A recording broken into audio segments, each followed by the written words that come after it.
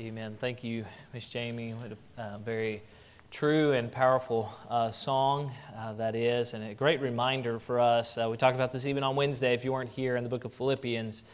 I think too many of us in our Christian life have equated God's love is dependent on our behavior. God loved you when you were nothing. And there's nothing you're going to do to merit His love and His favor. Just simply enjoy being His child. Paul said what constrained him was the love of God. Paul wasn't trying to earn God's love. He was just enjoying God's love. And boy, it's a great reminder. I think some of us are miserable in our Christian life because we think, well, I'm not good enough, so God doesn't love me. God loves you just the way you are right now. And you're struggling with sin. He wants to forgive you and help you move on past that and do right. And boy, it's an encouraging thought. So, well, we're continuing on with this idea of faith. We've been dealing with that pretty much all year, and we finished in Hebrews 11, and now we're just doing samples from all over the Bible of examples of faith and things that are helpful about faith. And so we're going to be in the book of Deuteronomy here this morning in chapter number 32. Deuteronomy and chapter number 32.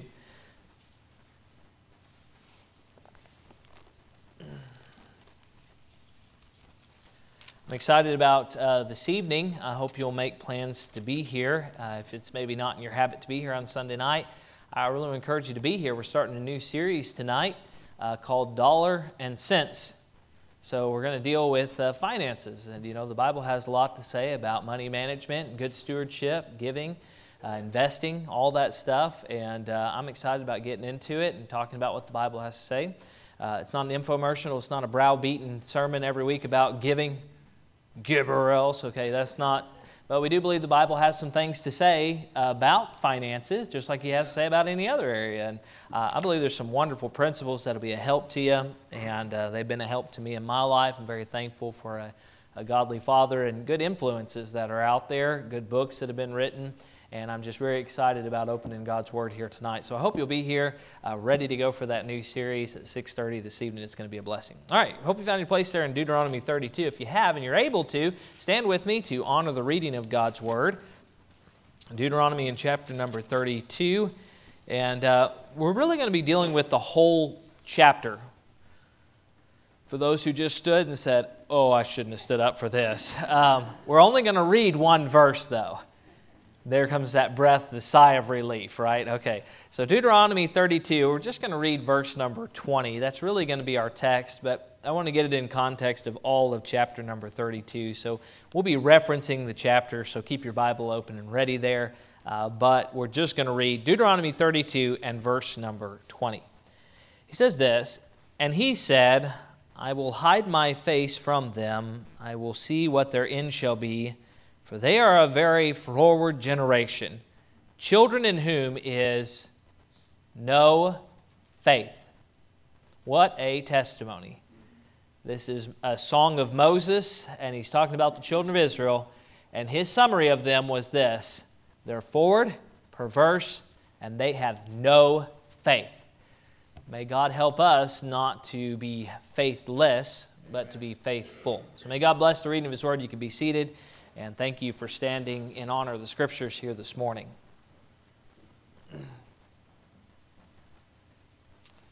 Okay, rhetorical question. Okay, has God in His Word asked our church to do anything? Okay, you got it? Okay, well, here's the next question. Ready? Rhetorical. All right. Has God in His Word told you to do anything? Okay, so hopefully you're responding in your mind with this answer. Yes, the affirmative, right? Because God in His Word has been relatively clear on the matter about not only your life, but also the collection of all of us together as a New Testament church in Bridgeport, Texas, that there are some things that we are to be doing. Amen. There are some activities that we are to engage in, and there are some things that we ought to be doing. Now, we kind of it could take time and even just dig into it But for sake of time, I don't really want to dig into all these things of you should be doing this, and you should be doing this, and we should be doing this. But come on now, we understand if you read through the Scriptures, there are many things that are not suggestions. They are commands of God, and God has asked upon us in faith and obedience to do them. And they're really, honestly, there's a lot of things that are not confusing or complicated, but yet oftentimes we fail to do them. We struggle with them. That's our sinful, selfish nature getting in the way over and over again. But if you're a disciple of Christ here this morning, and if we're going to be a true New Testament church, okay, let's just be real transparent about this. If you're going to be a disciple of Christ, and Bible Baptist Church is going to be a Bible-believing New Testament church, the way that God has called us to be, then you cannot escape that if you read from cover to cover through this book, that it is full of instruction and full of commands that we must do. You just can't get away from that. Now, if we want to, we can ignore them, but then we would say this: we may be saved, but are we truly disciples? I mean, can we honestly say that? If somebody says, well, listen, I'm going to pick and choose. I want to do this, but I don't want to do this. And I like this too much, so I'm going to keep doing this even though God said not to. And I'm not going to do this because of my personality. Or I'm not going to do this because it's too difficult. Or because I wasn't raised that way. Or that's not my temperament. Right?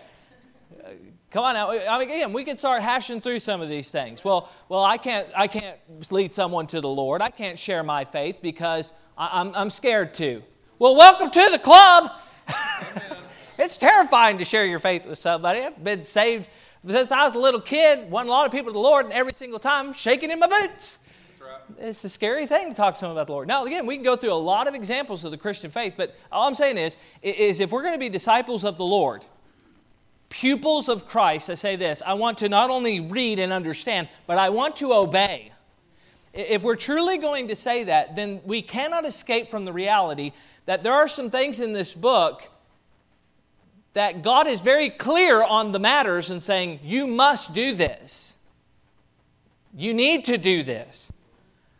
As a New Testament church, if we're going to say, hey, we are a Bible-believing, a Bible-preaching, New Testament church, the way that God has called, then there are some things in this book that we just can't escape from. Amen. Well, the culture's not moving in that direction. Come on, has the culture ever been intuitive to gospel living and gospel preaching? No. The culture has always been against it. This book is very countercultural. Doesn't matter what culture you go to. Well, the cultural trends are moving in another direction. So we need to decide that there's some things that just aren't culturally appropriate anymore in God's Word. Well, I'm telling you now, there's some things that you're just not going to be able to escape from. If we're going to be true to the Word of God and true to the God of the Word, then there's some things that we have to do regardless of what the cultural trend is. That's right. And there's some things that we must abide by, even if there are those maybe who wind up not coming and being part of the church that we would love to see come be a part of the church. What I'm saying here is this morning is there are some things that simply must be done by faith. So the question arises, why would a disciple or why would a New Testament church neglect to do things that God has clearly outlined in His Word? Well, lack of faith. When it ultimately boils down to the brass tacks, it comes to this simple truth: faith. Moses here in this particular chapter, a beautiful chapter. I wish we could take time and just kind of flesh out every single verse. But y'all want lunch, and I understand that. And so we're going to do the flyover, right? But this beautiful chapter, Moses deals with this. There's a generation God wanted to do some amazing things with. But because of their lack of faith, they missed out. Did you know there's some history of faith in the children of Israel? Amen. And I'm sure they were looking back and they were saying, well, man, Abraham was a great man of faith. Abraham was a great man of faith. But I'm telling you this, they couldn't live off the faith of their patriarch. That's right. They couldn't live off the faith of their parents and their grandparents. And here this morning, I'm thankful for the history of Bible Baptist Church. I'm thankful for all the sacrifices and all the faith that's happened for the 75 plus years that this church has been around, almost 78 now this year. But I will say this, that faith isn't good enough for now. We need our faith today. We can't rely on the faith of the past and say, well, it was good for them, and so I don't have to do anything. No, if it was good for them, it's good for us. And there was a generation that lived by faith here in Bridgeport, and there needs to be a generation today that's going to live by faith here in Bridgeport. Amen. So the cry here for you this morning is this. We're living in a day of faithless people. So here's what I'm asking you to do. Have faith in a faithless day. Be people of faith. Let's be the right kind of church. Let's be a disciple of Christ in a day in which people are saying, I don't care what it says.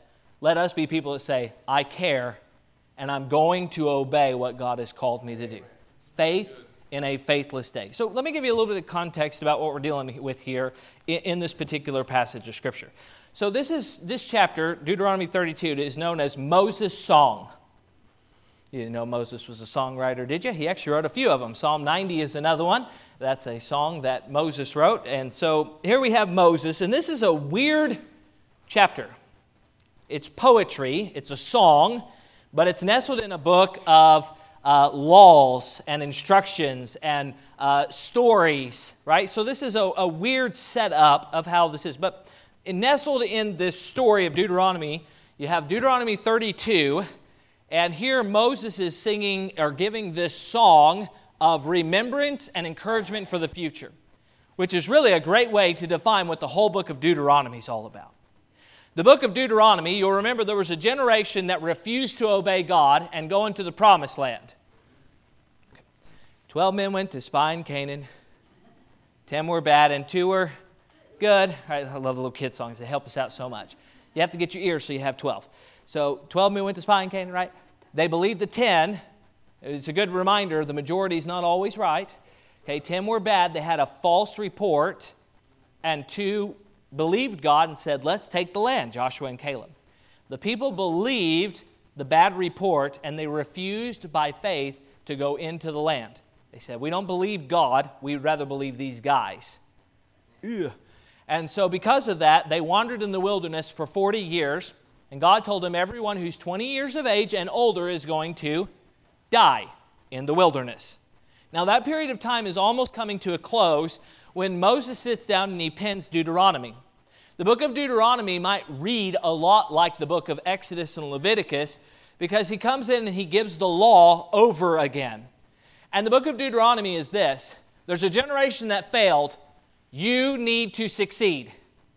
And Deuteronomy is an encouragement for a new generation to obey by faith. And so it's so fitting that you have this beautiful poetry that Moses writes in Deuteronomy 32, which is this encouragement. Let's look at the past failure, but let's be encouraged of hopeful future success. It hinges on this idea of faith. So be faithful, not faithless. So that's what Deuteronomy 32 really breaks down to. Verses 1 through 3 is more of an introduction. The introduction is this. God is super good. He is great. So we ought to listen.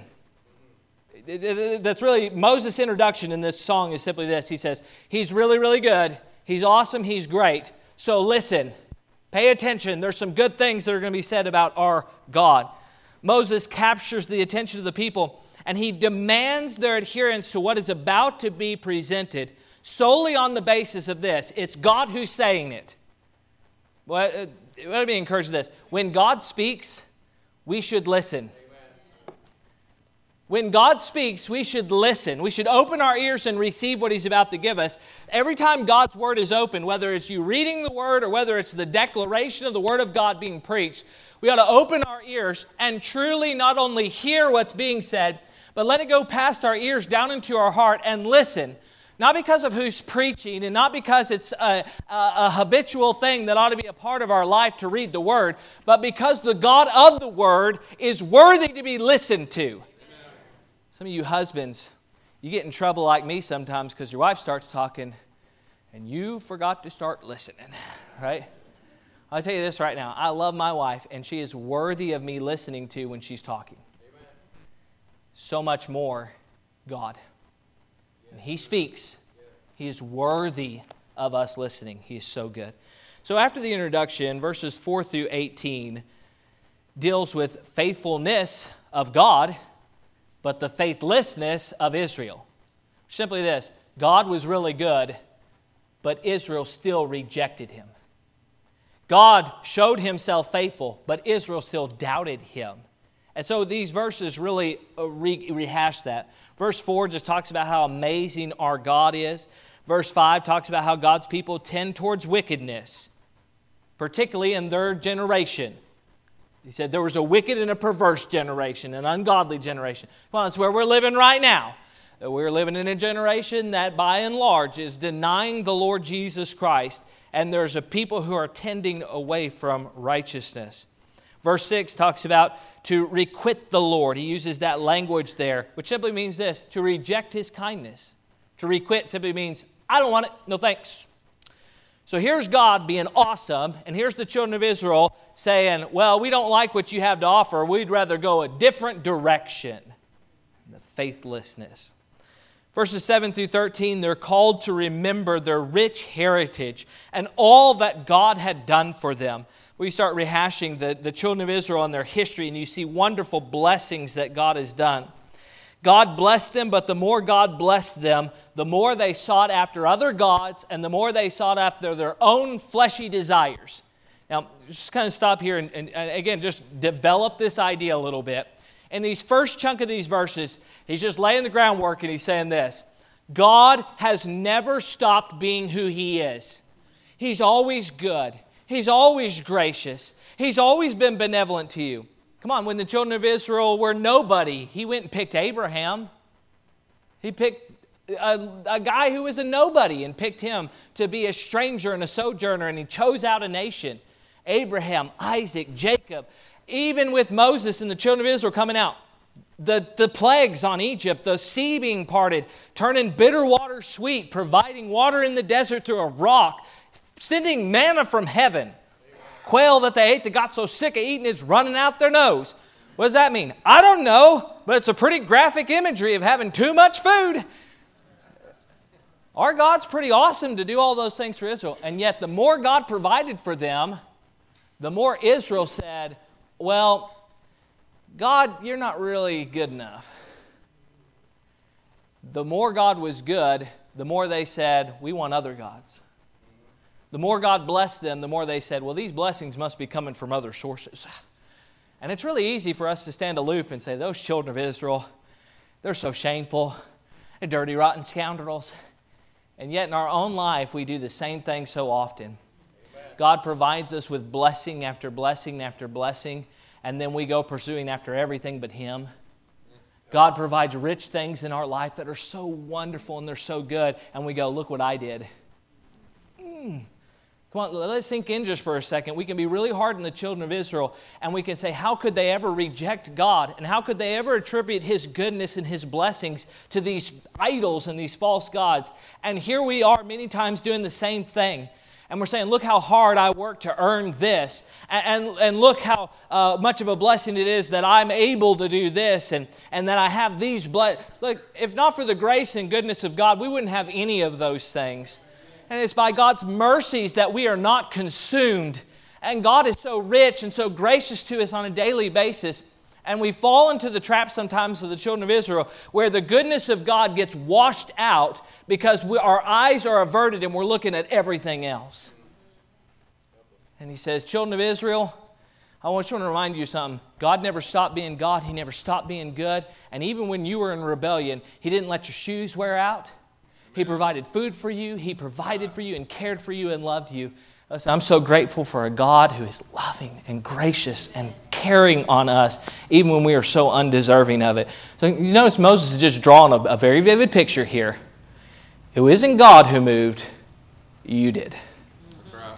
So then he goes to verse 19 and 20, which is really kind of the crux of where we're wanting to get here this morning.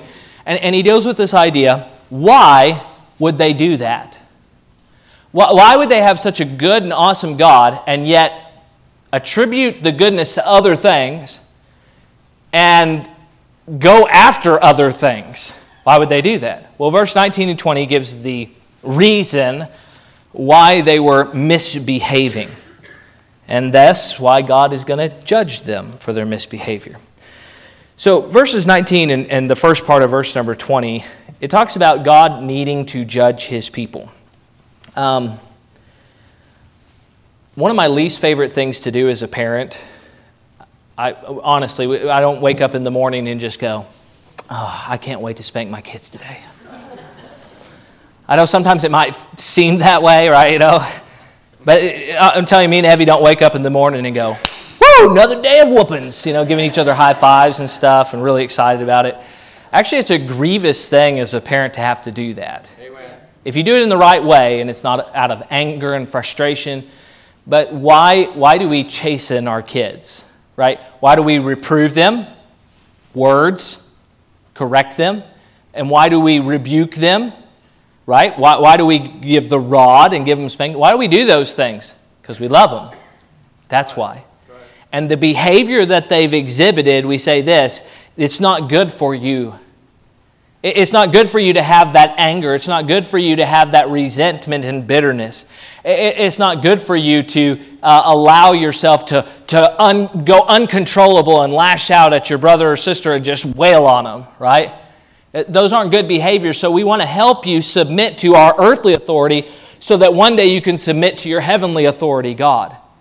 Amen. Right? We want to help them understand that. And so because of our love for them, not because of our love of punishment, well, yeah, I get to spank them again. Woo! Right? That's weird, right?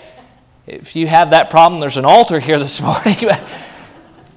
But say this, because I love them, I spank them. That's why I do that. We'll say this, the Lord loves us too much to leave us where we are. Amen. So the Bible says, whom the Lord loveth, he chasteneth. And he does it betimes. That's a good King James word that simply means this. He doesn't count to 3. Betimes means you do it and he goes, let's deal with that right now. That's a good way to do parenting right there too. Do it betimes, right away, right? I'll say this, God loves us so much that he says this, I'm not willing to let you stay where you are. I love you so much that I see a bad attitude and incorrect behavior, and I know what I want. I know what God wants you to be, and so he's given us this tool of talking to you and communicating why that's wrong and helping you understand what's the right thing to do. And then if there's still misbehavior, to apply the rod to the seat to help them understand what was wrong and learn to do better. And I'm telling you, God does the same for us because of his great love. So I'll say this, does it mean every time something bad happens in your life, God's judging you? Not necessarily. Come on, we know the story of Job, right? Job was a man who feared God and hated evil and did right, and God allowed some really bad things to happen in his life to make him a better believer, not because he had done something wrong, but because God was trying to make him better. Now, in our life, sometimes bad things happen, not because of sin, but just because bad things happen. Because we live in a broken and a fallen world, and we live broken and sinful bodies. Now, there are times, though, where God just loves us so much, he says, yeah, we don't want that behavior anymore, so... And sometimes when we are going through trials and difficulties and punishments, it might be good if we just kind of pause for a moment and pull a Psalm 139. Search me, O God. Amen. Try me. See if there be any wicked way in me. Right? Let's get this cleaned up and get this taken care of, because God loves you too much to leave you where... So here's this. God says, Israel, I have judged you with 40 years of wandering in the wilderness. Not because I'm evil, not because I'm vindictive, not because I just enjoy punishing, but because I love you too much to leave you where you are. I love you too much to provide all these blessings and for you to go after all these idols and these false gods. I love you too much to have all these good things that I want to give you, but you reject those in favor of the cesspools of the world. Can I tell you here this morning, God loves you too much to let you continue in sin and disobedience. The Lord knows how to get our attention. Amen. He really does. And when God wants us to be disciples, And when we move in the opposite direction of that, God knows how to chasten us, to redirect our mind and our attention to get it back on the Lord. What one of us as a child of God doesn't have something bad happen in our life, and our first instinct isn't to hit our knees? Amen. Being really honest with you, there are times where everything's wonderful and it's good. And it's during those wonderful and good times that it becomes easy to forget about the goodness of God and His blessings. And then something bad happens. Money gets tight, sickness happens, right? Problems with a child, issues come up. And then at that moment we go, God, I need you.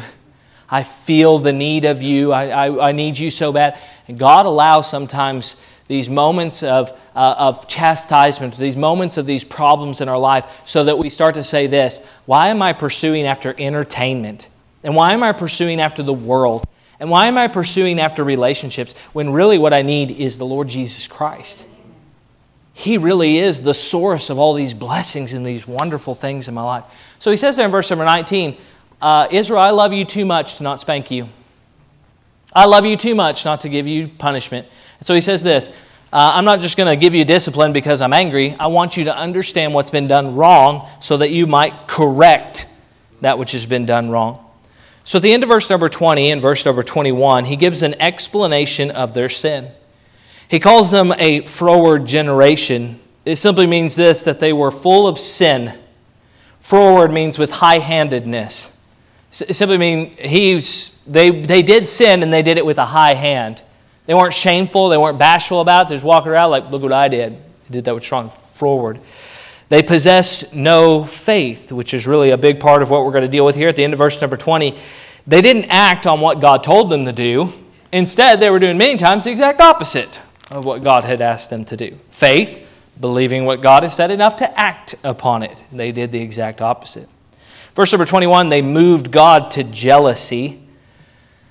Well, this isn't a bad jealousy that our God has. They pursued after false gods. Because of it, God says, I love you too much to let you go after deaf and dumb and mute gods who can't help you at all. So, he mentions this, that they had been vain. They were doing religious activity, but it had no meaning. It had no depth. They were just going through. The vain simply means it's empty. There's no value. There's no worth to it. What they were doing what they were supposed to at times, and yet it had no meaning. It had no depth to them. They were vain. Verses 22 through 34 further explain about God's judgment, about what He's going to do to help them move in the right direction. And then I'm so thankful for verses 34 through verse number 42, where God talks about how He wants to be compassionate and He wants to be loving. And the whole reason He's doing this is because He wants to bring them back to Him. He loves them too much, and He says, I want you back, and I have compassion for you. Now, in the midst of this beautiful song, okay, we kind of given an overview. We flew the plane over, okay? Study it out for yourself. There's a lot of great stuff in there. But in the midst of this overview of this beautiful song, I hope you noticed in verse number 20 that Moses presents one of the major reasons for God's judgment was that they were children in whom is no faith.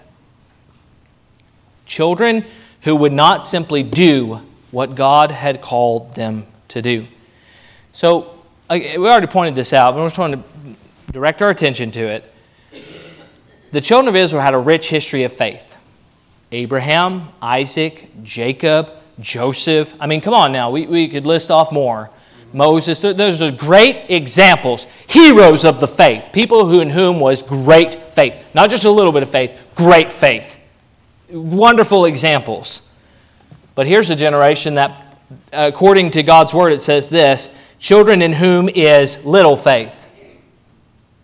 Children in whom was a scrap of faith. No, children in whom was no faith. The testimony that is given here by God on this generation was this: they lacked faith altogether. It was absent from their lives, and what a dangerous thing it was. They had a pedigree and they had a history of faith, but here's the thing: God says, your parents' faith is not good enough. You too must have faith. I'm so thankful you come from a background of faith. I'm so grateful that you had a great-grandfather and a grandfather and a father and a mother that loved the Lord. But their faith is not good enough. You must have faith. Unfortunately, we're living in a time right now, I've noticed the decline in this way, where there's families who, it should be a multi-generational thing, where you have a great-grandparent and a parent, a grandparent and a parent and a child, and their children all in church and loving the Lord. And yet, it seems like there's a lot of older generation where the younger generation has said this, that was good for you, but it's not for me. They sit back and they say, they had faith, but I won't.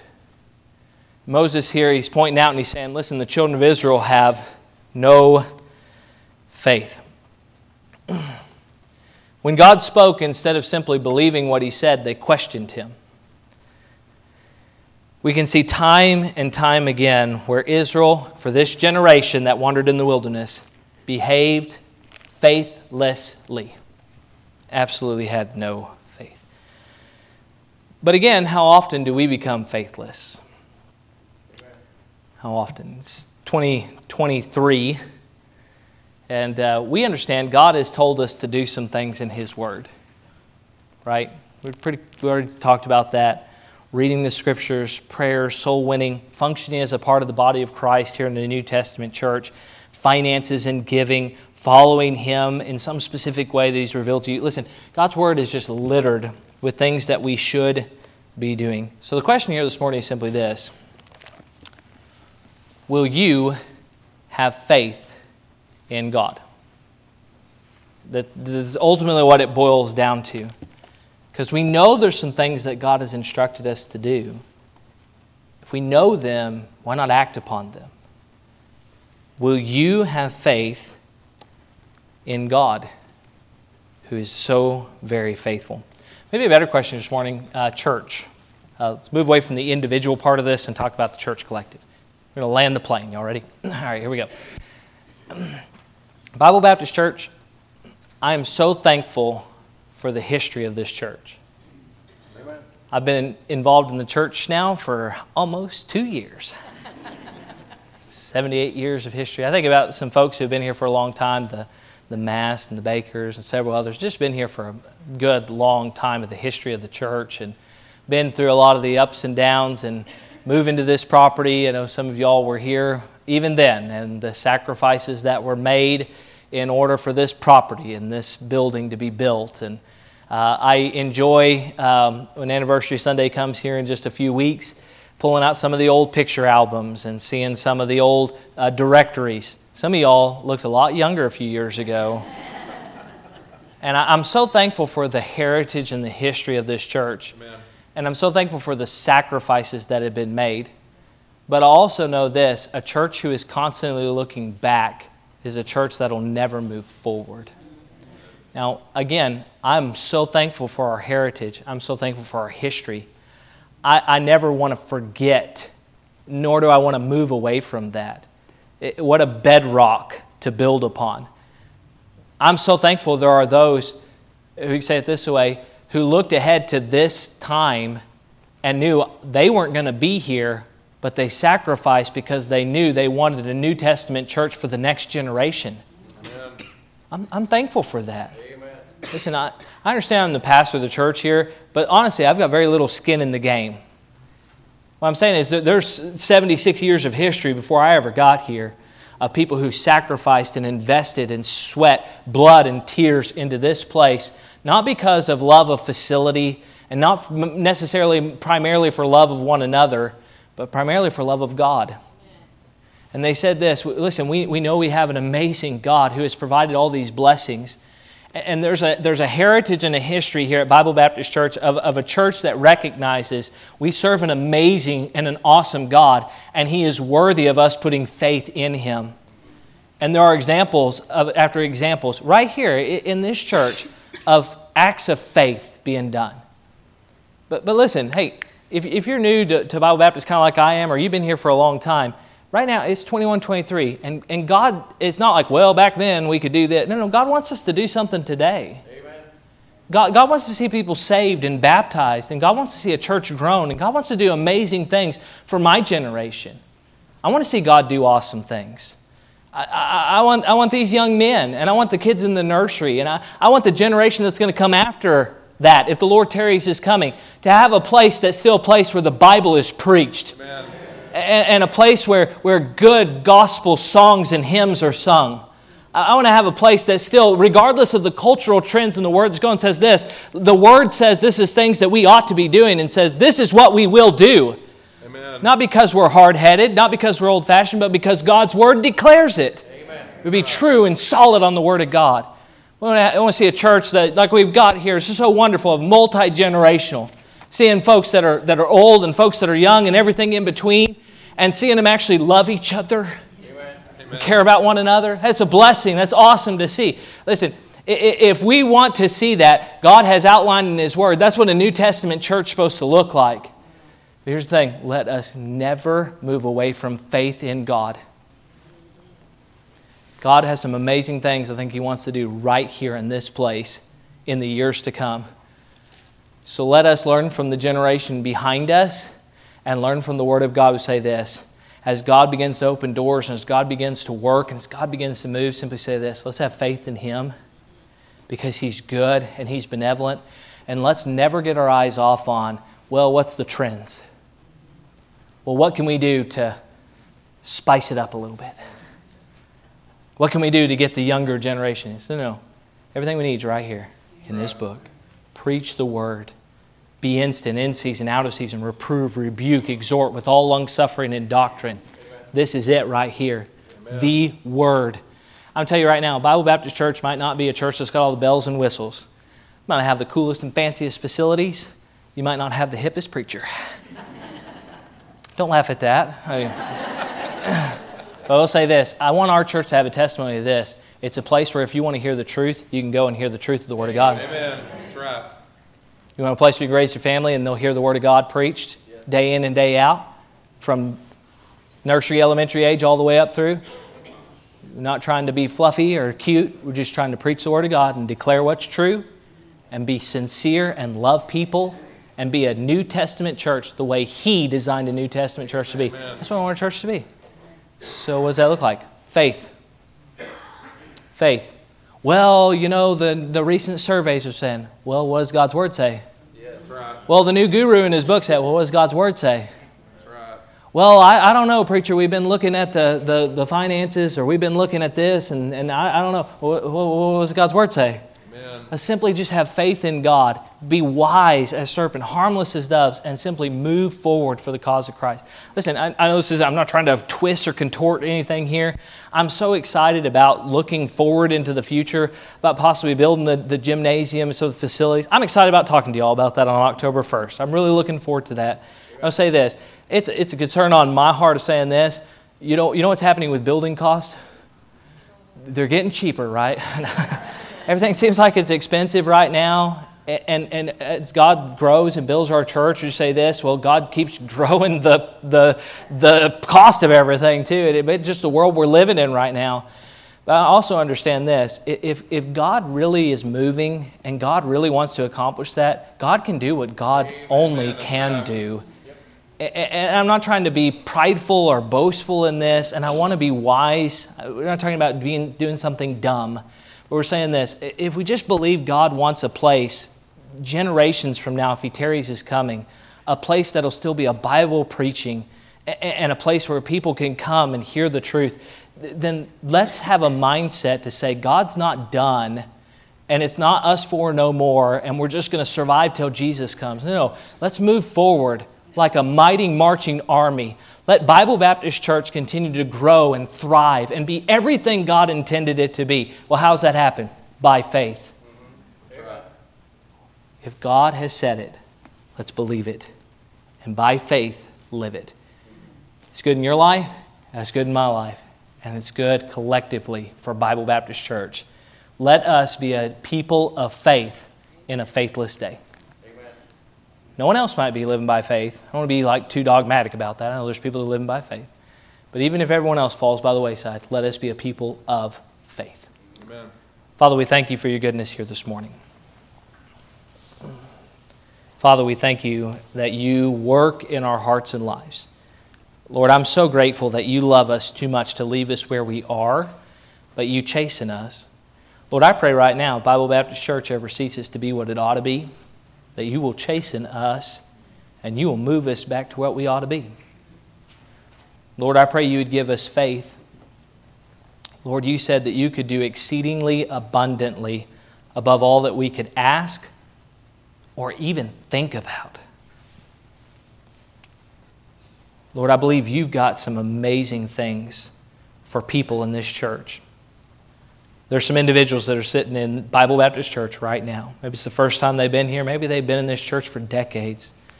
But Lord, you're speaking to them right now. And through your word, you have shown them and convinced them that they need to live by faith. Lord, I believe that you've got some amazing things. I believe there's an individual in here who's never led someone to the Lord that in the next few weeks could lead their first soul to Christ. They would just act by faith.